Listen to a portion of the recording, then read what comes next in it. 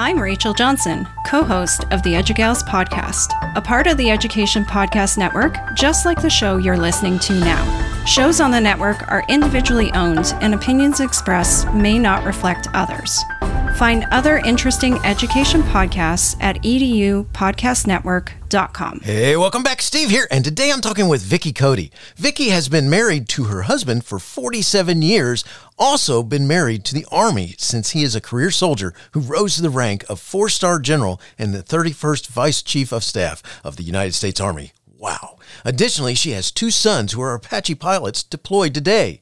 Her books are engaging and thought-provoking as you live through different eras with her and her family and the Army. Our focus will be on these 2 books, Army Wife, A Story of Love and Family in the Heart of the Army, and Fly Safe, Letters from the Gulf War and Reflection from Back Home. These books will hit home. It's such an awesome conversation. You're going to learn so much, and you're going to want to go out and get a copy of these books today. Thanks for listening. And by the way, before you go, it would be so cool if, you reached out to your friends and your colleagues and your neighbors and your family members and said, hey, you should listen to Teaching, Learning, Leading K-12. It's a podcast. It's an audio podcast that you're going to like. So here's a link. Go out and check it out. It'd be so cool if you did that. Thanks so much. Enjoy the show. It's the Education Podcast, your favorite show, with lots of groovy guests and they share what they know. So crank it up to 10 and let your neighbors know that here's another show with Dr. Steve Miletto. Teaching, Learning, Leading K-12. Teaching, Learning, Leading K-12. Teaching, Learning, Leading K-12. With Dr. Steve Miletto. Vicki Cody grew up in Burlington, Vermont, and graduated from the University of Vermont in 1975 with a BS degree in education. For the next 33 years, she was an Army wife, supporting her husband in his career. While raising their 2 sons and moving all over the United States and overseas, she served as a coach and mentor for Army spouses and as an advocate for Army families. Vicki has received numerous awards for her work on behalf of military families. In 2007, she was written into the Congressional Record in a tribute to her by Congressman Silvestre Reyes for her writings about Army life and her contributions to the nation as an Army wife and Army mom. In 2021, Vicki, along with her husband Dick, received the General Creighton Abrams Medal for Service from the Association of the United States Army. She is the author of Your Soldier, Your Army, a parent's guide, and most recently, the revised edition, Your Soldier, Your Army, a family guide, both of which were published by the Association of the United States Army. This book is free of charge to everyone. To date, over 500,000 copies of these books have been distributed. Her articles have appeared in numerous military magazines and publications. Her first memoir, Army Wife, A Story of Love and Family in the Heart of the Army, was published in 2016 by She Writes Press. Army Wife won the 2016 USA Best Book Award for Narrative Nonfiction, was a finalist for the 2016 Forward Indies Book of the Year in the military category, and was listed in Kirkus Review's Top Indie Books of 2016. Her new memoir, Fly Safe, Letters from the Gulf War and Reflections from Back Home, was released in August 2021 by She Writes Press. Fly Safe was a finalist for the 2021 Best Book Awards in the History Military category, made the Kirkus Review's 2021 list of great indie books worth discovering, and won the Military and Frontlines Book Award in the Chanticleer International Book Awards. She and her husband of 46 years live in the Washington, D.C. area. Their 2 sons, both Apache helicopter pilots, continue to serve on active duty in the U.S. Army. We'll focus on Vicki's books, Army Wife, A Story of Love and Family in the Heart of the Army, and Fly Safe, Letters from the Gulf War and Reflections from Back Home. Vicki, thanks for joining me today, and great to have you on the show. Say hi to everyone.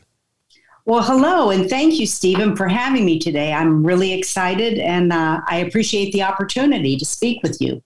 Well, thank you so much. It's great to have you here. And before we get into your books, the 2 Army Wife, A Story of Love and Family in the Heart of the Army, and Fly Safe, Letters from the Gulf War and Reflections from Back Home. Could we talk about this? You and your husband have been married for 46 years.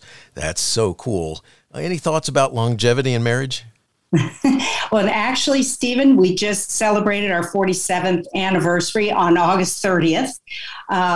So I guess what I would say is, first of all, we were lucky enough we fell in love, and we have loved each other since we first met. So we have that going for us. But otherwise, I sometimes think that Army life, the very things that were always trying to pull us apart, I think also brought us closer together. We went through a lot of ups and downs, and like any couple, but with Army life, when your husband leaves you and goes far away and is in danger, you have a whole new appreciation. So every time he came home, I think I appreciated him a little bit more. The other thing I would say is respect, and it works both ways. Dick and I, we have a mutual respect for each other, and I think that also helps get through the challenging times. But I just always say to people, don't give up the first time the going gets tough, because there's a long journey out there ahead of you. And Dick and I said in the beginning, we were in it for the long haul, and I guess we are. Well, kudos and congratulations on 47. That's awesome. And awesome advice. So in the opening of your book, Army Wife, A Story of Love and Family in the Heart of the Army, you note this: when you marry a soldier, you pretty much marry the Army and everything it stands for. Could you talk about that a little bit? Yes. So I grew up in Vermont. My husband was from Vermont as well. Neither one of us had any family members that served in the military. I had no clue what I was getting into. I met my husband when he was a cadet at West Point. I fell in love with the whole uniform, the parades. It was just a very exciting time, but I had no clue about the reality, the day-to-day reality of Army life. And my first clue was when we postponed our wedding because he deployed to help with the evacuation of Vietnam, and he went to the island of Guam for 3 months. So we canceled the wedding, and I started to think then that, I don't have a lot of control over this situation. And then we were in Hawaii those first years, and we were far from our family. And it was kind of like I either had to learn about this new way of life, or I was going to be miserable. So I did. I jumped in and just learned right alongside my husband. And but it's a whole different way of life, which is why I write about what I write about, because there is really not any other profession that I can think of where the husband's career directly impacts the wife, kids, and extended family members. That's it, and I can only imagine, especially, all right, first of all, you have to cancel your wedding. So there it is immediately. And everything from there on out is going to be impactful on every part of it, from moving to doing other stuff, which we'll talk about, I'm sure, in a few minutes. But I can only imagine. Your husband rose to a very high distinguished rank within the Army, the 31st Vice Chief of Staff of the United States Army, which is, oh my gosh, that's wow. And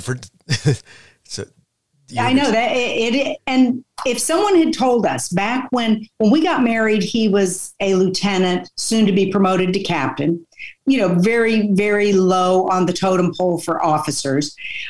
I don't think either of us realized he would make it a career. I think I assumed he would do his 4 or 5 year commitment after West Point and then go back home and help with the family businesses. But it was like we both fell in love with this crazy way of life early on. And then it was like with each new assignment, it was kind of like, oh, wow, we really liked it. And then we just never looked back. We kept moving forward, but never dreaming that it would end up, he would be a 4-star general. It was kind of like each time he got promoted, wow, that's great. And I like to tell people that we really did enjoy each stage of it. I mean, when he got promoted to captain and major, it was like, wow, Dick, this is big time. You got a pay raise and you're going up in rank. So we never looked that far ahead. We just enjoyed and tried to live in the moment. And then there were years when it was just so hectic and crazy, and we had kids and we're moving all the time. And it was like a little bit of drudgery here and there. And then something exciting would happen, whether good or bad.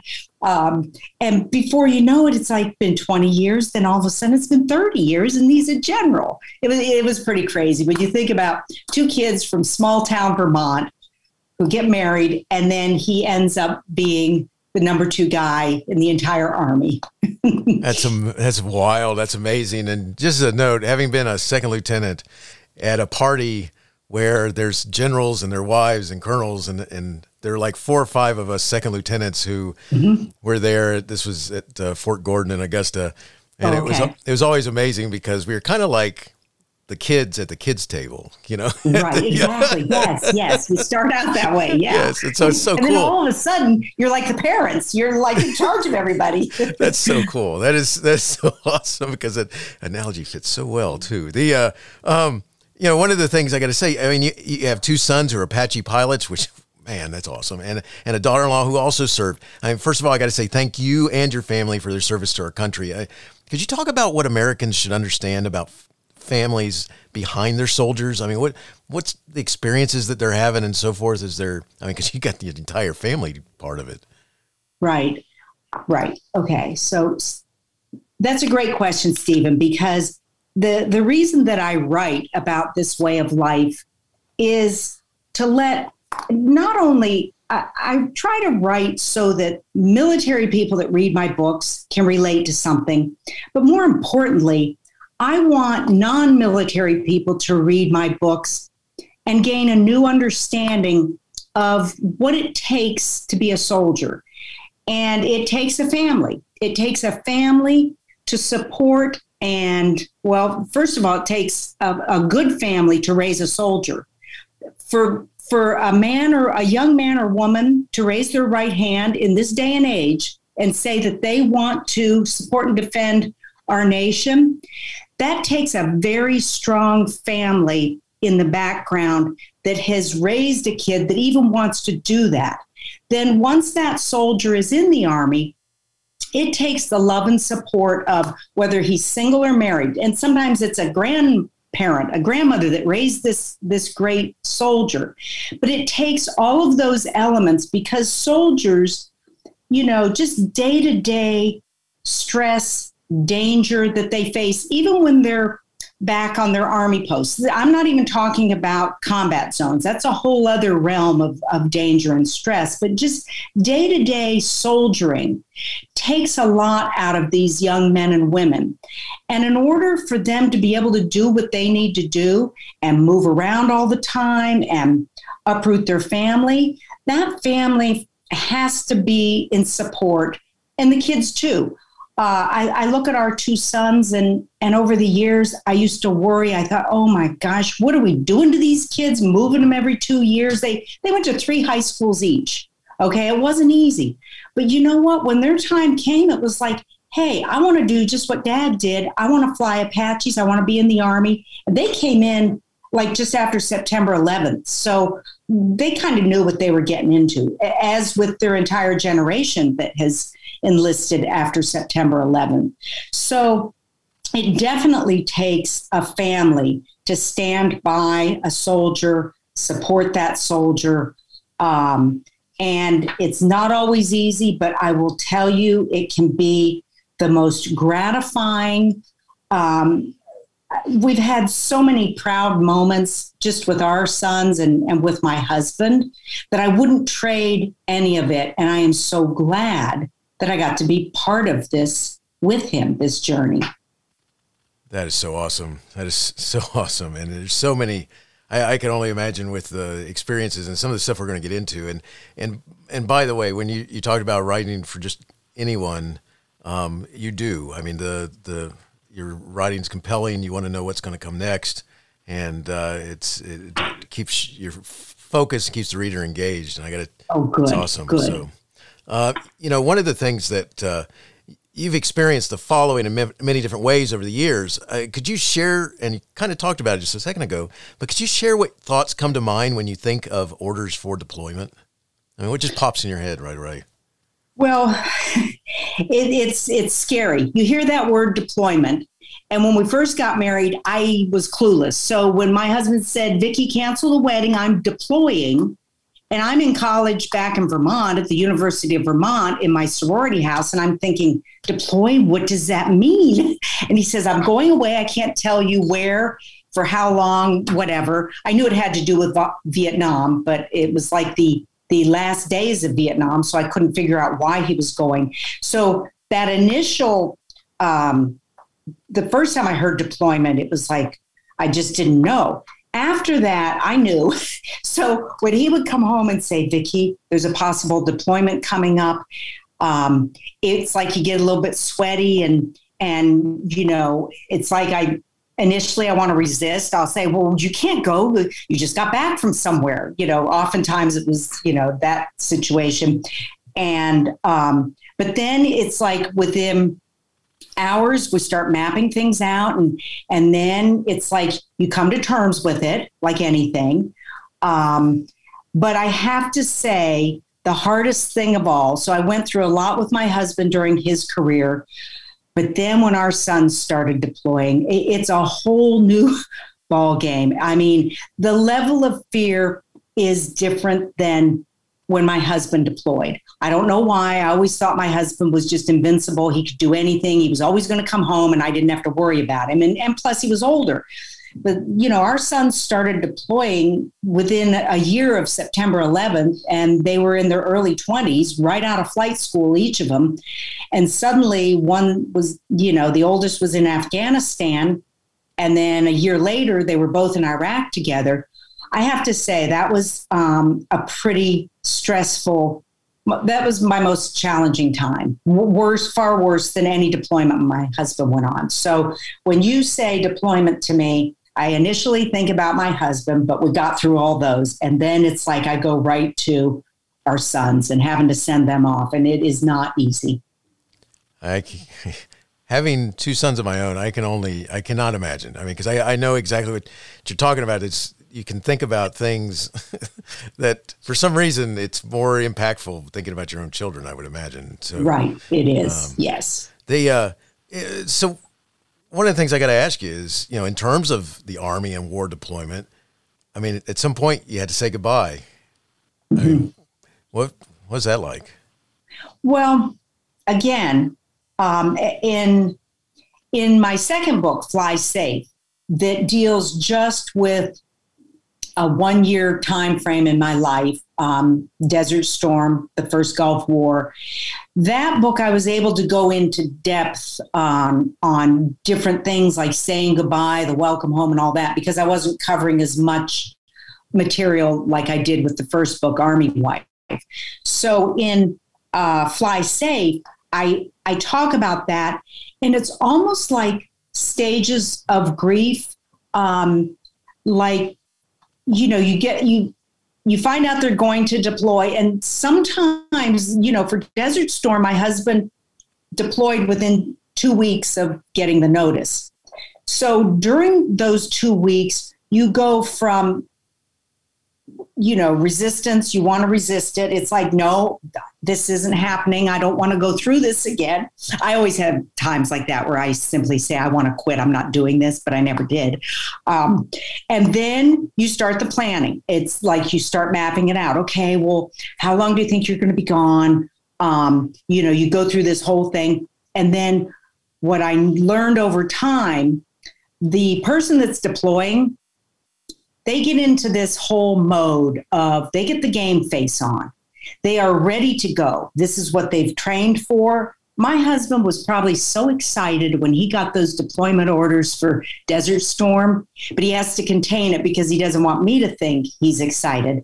But to him, this is like when the coach says, you're at the Super Bowl and hey, you get to go into the big game. This is how soldiers ultimately feel when the deployment orders come. So they have to balance that with kind of worrying about their family that they're going to leave. And I have to say, leading up to the goodbye is the hardest part. Once you get to the point where you've accepted everything, he's packed up, loaded up, you're going, he's got the game face on, you say goodbye, and there is almost a sense of relief because that piece of it is over. And sometimes it's the fear of the unknown of sending them off, maybe like sending your kids off to college, same type of thing. Once you do it, it's kind of like, okay, I can get through this. It wasn't as bad as I thought. So the goodbye is always, it's emotional, but for me, I tried so hard not to be emotional at the very end when I was saying goodbye. I felt like that was not fair to him. I didn't want him having anything else on his plate, having to worry about me crying and, and then also here's the other piece of the goodbyes. When you have kids, I felt like it was so important that not that I was like so brave that I didn't show emotions with our sons, but I tried to be age appropriate with the emotions. And if they were younger, I tried to gloss over it. As they were a little bit older and could handle it, I would just say, boys, this is going to be rough. Dad's going to be gone for a few months, but hopefully everything's going to be okay. And we're going to get through this together. So, there was that piece of it when you have kids depending on you and your attitude directly affects them and how they will handle it. And I think I was very lucky that because I was able to handle things and adjust, our sons did too. They never really had too rough of a time. They really didn't. I mean, and now they're doing the same thing. And they have little kids and they have to say goodbye to them. That's hard as a grandparent. Whole other topic. Right. I can imagine. Oh my gosh. That probably write a book just about that. Right. So, thank you for talking about that. I wanted to kind of point out that part. That's a big part of the family, and then having to say goodbye eventually, because it's not just orders. It eventually comes to that day, and now you move on. In your book, Fly Safe, Letters from the Gulf War and Reflections from Back Home, you recall this: as I stood there watching, I had an unprecedented experience. It was the first time in Dick's career that I felt support from perfect strangers, and as if what he was doing really mattered. Could you share what was going on? Because this is a cool story. Yeah. So, I guess because at that point in time, we had been married 15 years. We had, there had been some short deployments. He had been gone a lot. But I was living with people that lived exactly the way I did, which there was comfort in that. And I think that's why I did well. Our sons did well. We usually lived on an Army post. We were surrounded by people that were doing the exact same thing. So I think sometimes you don't think that what you do or maybe what your spouse does is anything special because everybody else's husband is going off to do this, big, Gulf War. And everybody was going through the same thing. And it's not like we sit around patting each other on the back saying, oh, wow, that's really great what your husband's doing, because everybody's husband.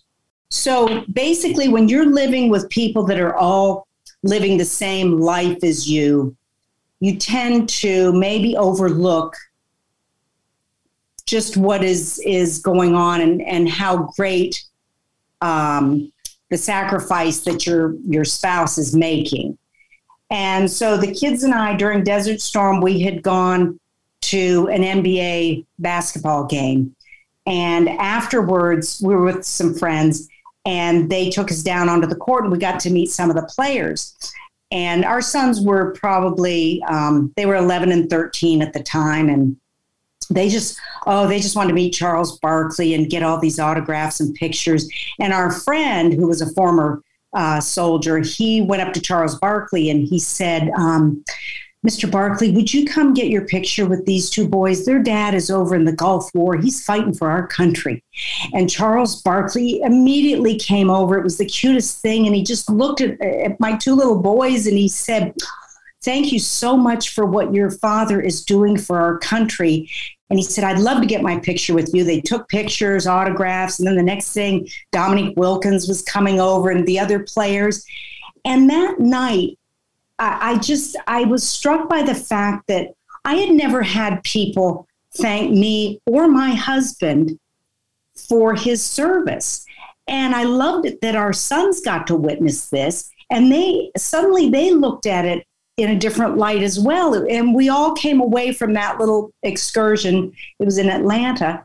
And on the way home, the three of us talked about it. And they said, Mom, that was like really cool that people think what Dad is doing is so great.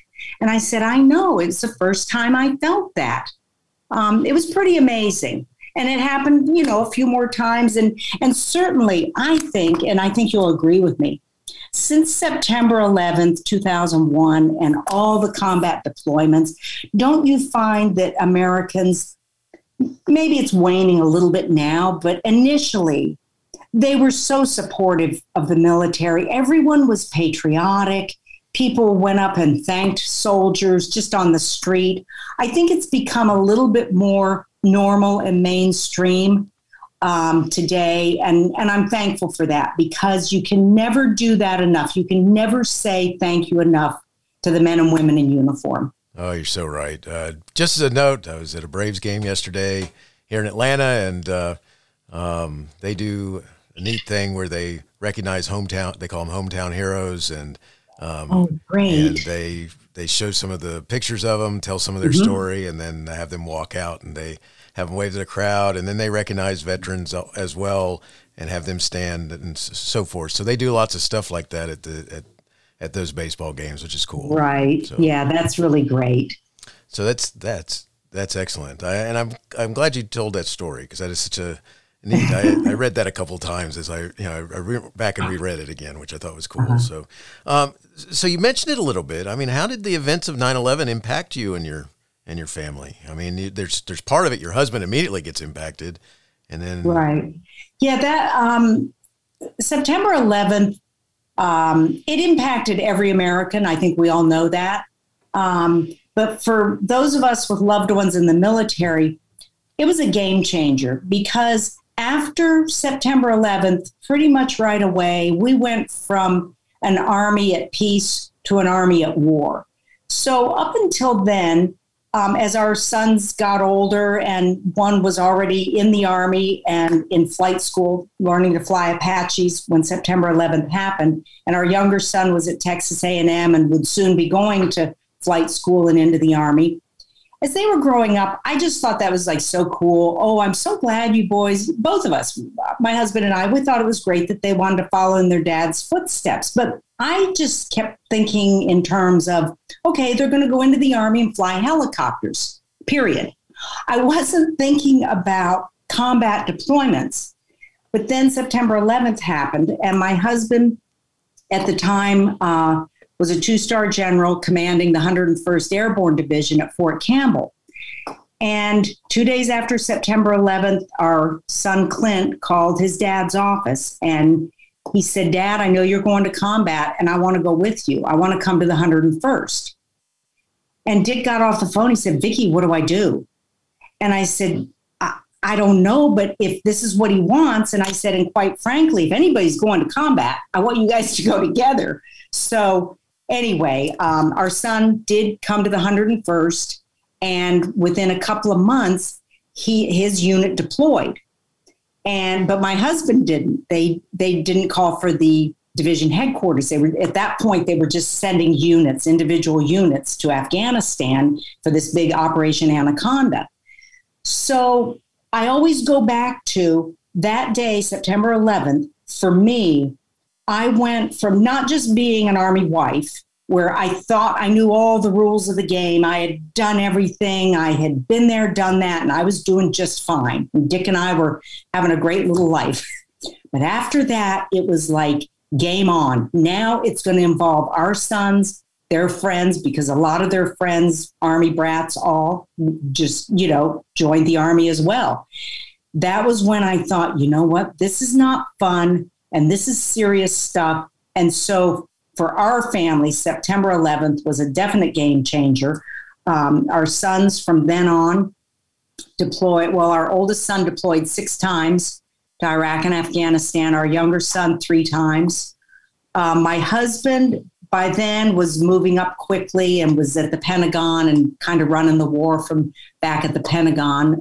But the impact of that was he was kind of deciding what units were going, and he was the one signing the orders for our son's deployment orders, quite frankly.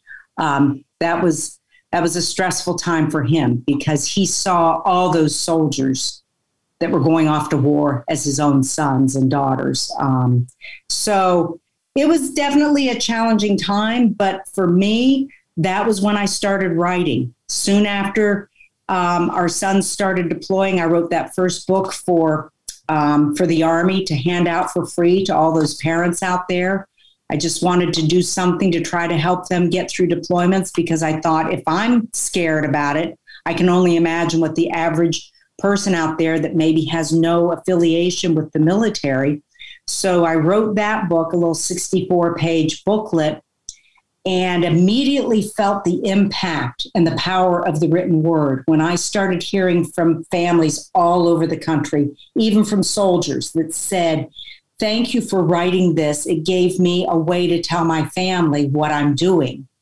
That's when I thought, I'm going to try writing another book, a memoir that would be big, all-encompassing. So I often think that while September 11th impacted my husband and sons, it also had, I think, a positive impact on me because it got me to where I think I was always supposed to be, but didn't know it, and led me down this path to start writing. Well, that's excellent. And it definitely is a path that you seem to fit well with, because the way you write is just kudos to you. So it's good stuff. And I got to ask you, because you've mentioned these books that you wrote, Your Soldier, Your Army, A Family Guide. And you told us why you wrote it. Can you talk about some of the stuff that's in there that's meant to help the families understand? Well, yes. So the interesting thing is, when the war initially started in Iraq, so this would have been, that winter of 2003, I believe, the Army immediately set up a toll-free hotline up in Washington, D.C., and the chief of staff asked me and a couple of my friends if we would sit at the phone banks and answer phone calls, because the calls were coming in. Because you have to understand, when they started sending full-up divisions over to Iraq, or in preparation for the war in Iraq, it was the largest mobilization of our military since, I think, World War II, because even in Vietnam, we didn't send entire divisions. It was small units going and constantly rotating. So this was a massive, massive deployment, and the National Guard and Reserves were activated. So suddenly, the impact of deployments and combat was affecting a very large majority of Americans that hadn't experienced it before.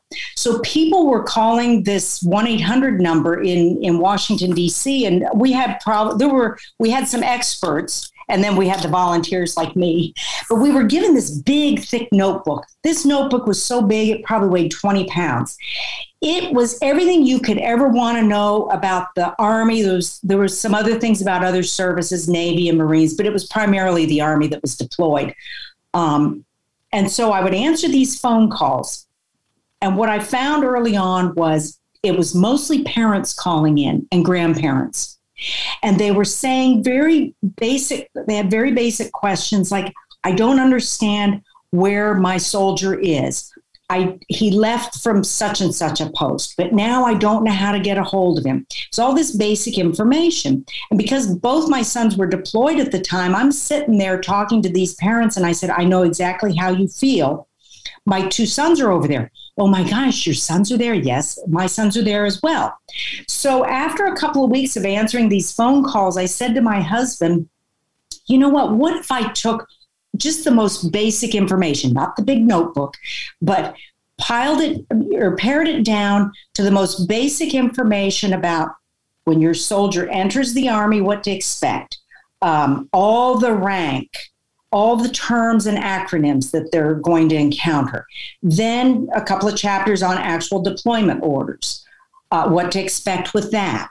And with all of my, trying to teach parents, I used my own experiences. So I would teach them through things I had been through as an Army wife first, and now as an Army mom.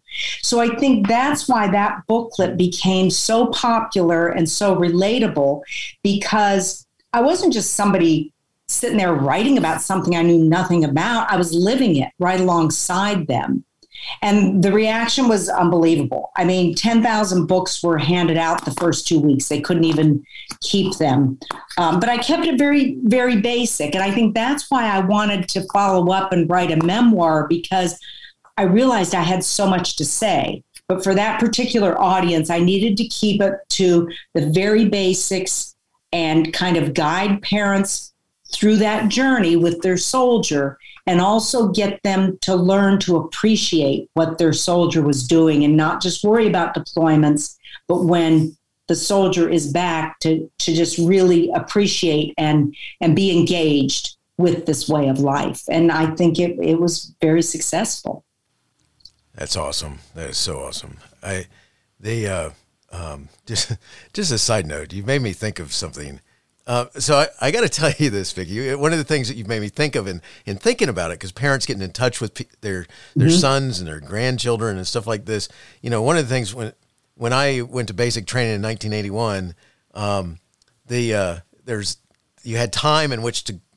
Well, you tried to find time, kind of, because to go to the payphones so that you could stand in line at the payphone. And they had all these banks of payphones that you would stand out there and wait your turn to get into. And, you know, you take that time frame and you come forward to this modern era where we have the cell phones and such. Can you talk a little bit about, I mean, because you lived that experience too. I mean, right. It's a great question, because I that was one of the things I wanted to capture in my second book, Fly Safe, the one about the Gulf War, because that was 1990, 1991. We had no cell phones. I didn't even have a computer. Most of us didn't have personal computers. If I wanted to get in touch with my husband, I had to go into the headquarters, use a computer there, and hope that it somehow went through, because email wasn't even, I forget what it was called back then in 1990, but it wasn't like you just got on the computer and emailed your loved one. So we went from that, and I wanted the readers to see what that was like, to not have any communication, to go weeks sometimes with nothing, which is why I based that book on the letters that my husband wrote me. He wrote me 94 letters that year. It was pretty amazing when I think about it, because he was a busy man. And so I wanted to give people a sense of, and I said it before, the power of the written word. There's nothing like it. You know, I still have those letters after 31 years. I can read them. I can touch them, look at them.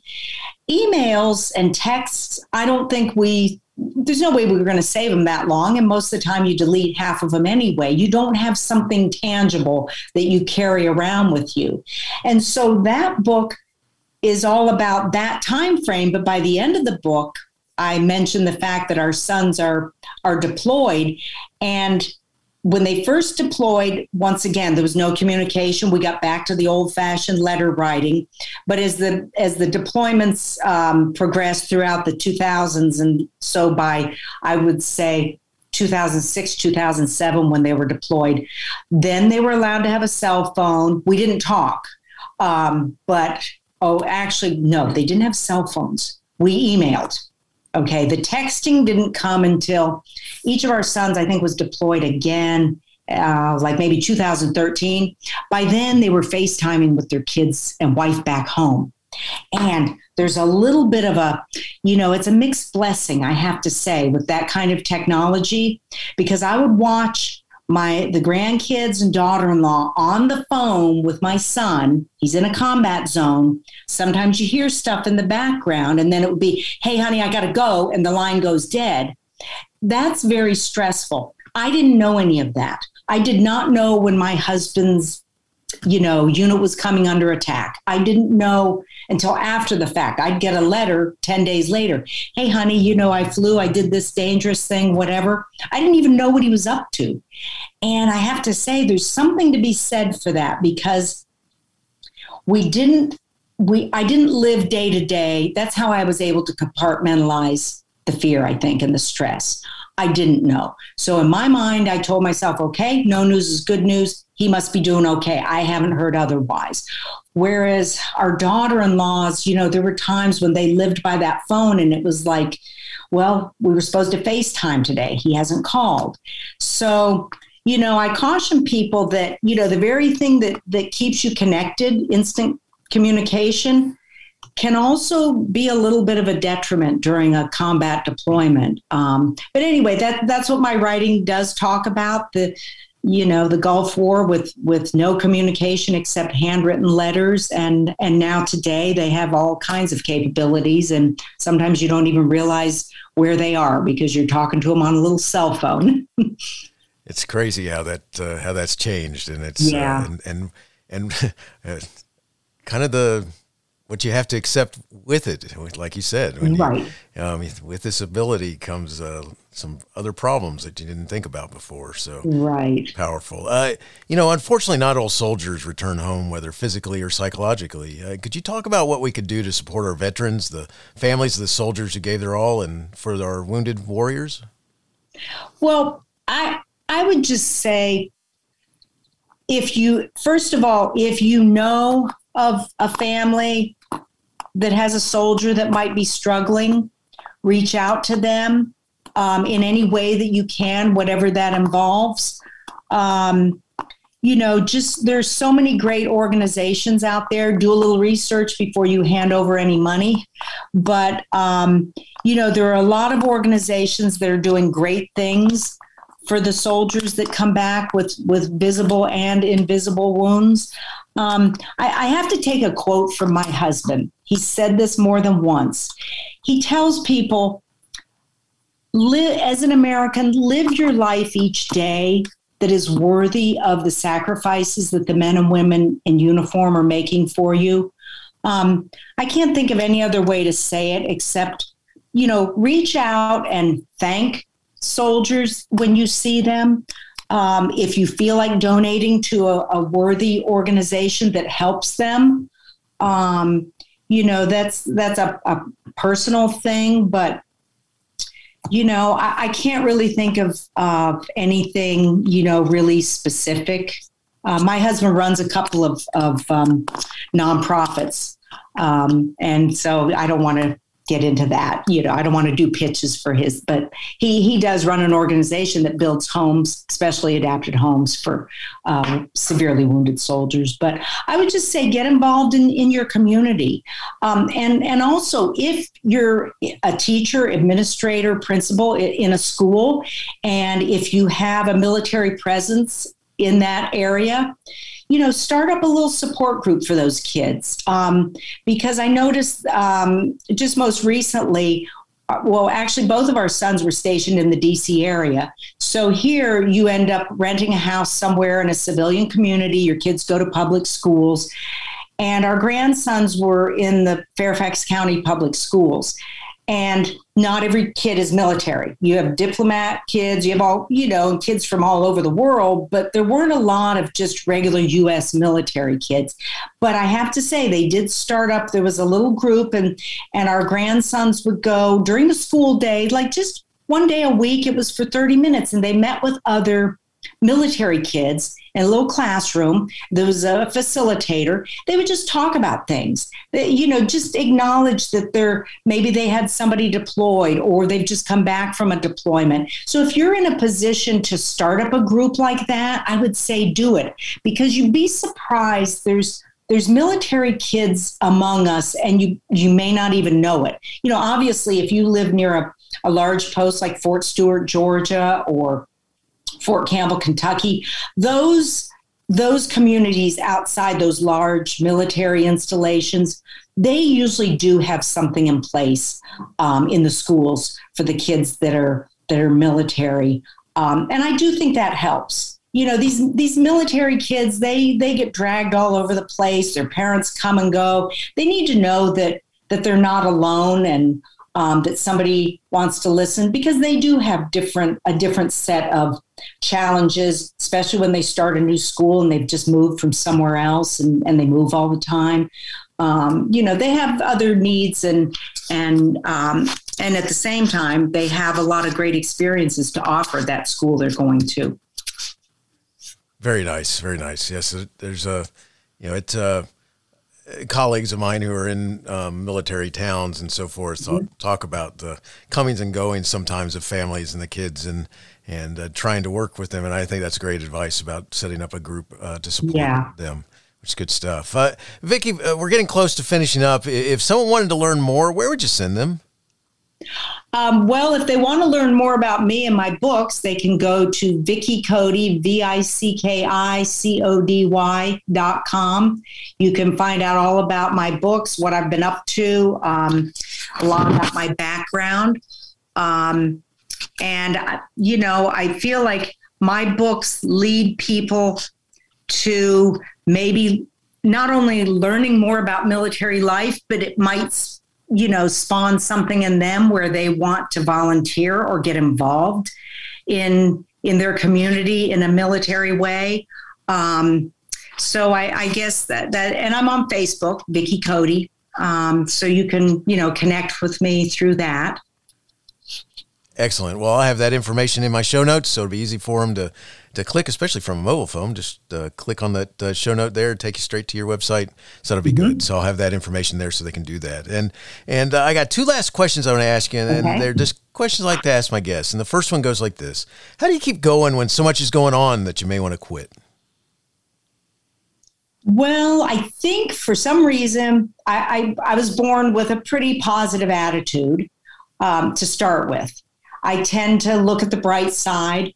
But I found over the years, after the first few times that the Army threw a curveball and we canceled the wedding and, various things like that, and I didn't always get my way or get to do what I wanted to do when I wanted to do it, I started to look at finding a silver lining in each of those situations. And you know what? There always was a silver lining. Just like I said with September 11th, as horrible as that event was for everybody, eventually it led me to writing. And most of the challenges that I went through over the years with my husband and his job, there was always something good that came out of it. So I'm now wise age of almost 70. I still go into every situation looking at it that way because I guess I'm an eternal optimist and I assume it's going to be okay. Excellent. Last question. Do you have a teacher in your past who made a difference in your life? If so, who was it? And what would you say if given the chance to say thank you? Yes, I do think I had a professor at the University of Vermont, Dr. Helene Lang, and she taught the children's literature course for all the elementary ed, department. And at the time, I just thought of her as, a doctor, a woman that had done great things with children's literature and brought it into our lives in a different way. I never dreamed that 20 years after I graduated, I would seek her out when I first thought I wanted to write something. And it was after Desert Storm, and I hadn't had any contact with her like in 20 years, but I had this feeling I wanted to write a children's book. So I contacted her, and she was still in my husband's hometown of Montpelier. I went to visit her one day, and I said, I think I want to write. This is the first time I ever dreamed that I might be a writer. And she encouraged me and she mentored me. Now, nothing ever came of that book. It's a manuscript that sits in a closet on a shelf because the timing was wrong. I didn't know what I was doing at that point. But I think she was instrumental as well in getting me to go down this path. And I remember she said to me, Vicki, it doesn't always happen when you think it's going to happen. She said, this may not get off the ground, and sure enough, it didn't. I put it away. And then it wasn't until after September 11th that I really thought, I do want to write something. I'm going to. And that time I was determined and I did it. She's since passed away, so I have no way of getting in touch with her. But I've thought about her over the years. That's excellent. That's excellent. So cool. Vicki, it was awesome talking with you today. I thank you so much for the service to the U.S. that you and your family have given and continue to give. Thank you for writing such important books as Army Wife, A Story of Love and Family in the Heart of the Army, and Fly Safe, Letters from the Gulf War and Reflections from Back Home. I'm wishing you and your family the very best. Well, thank you, Stephen, and it was my pleasure. I really enjoyed chatting with you today, and I thank you for the opportunity, and thank you for all that you do for kids, for schools, administrators, principals, teachers. You do great work, so thank you. Hey, you have been listening to Teaching, Learning, Leading K-12, a podcast to help you help kids achieve their dreams. Teaching, Learning, Leading K-12 is a member of the Education Podcast Network.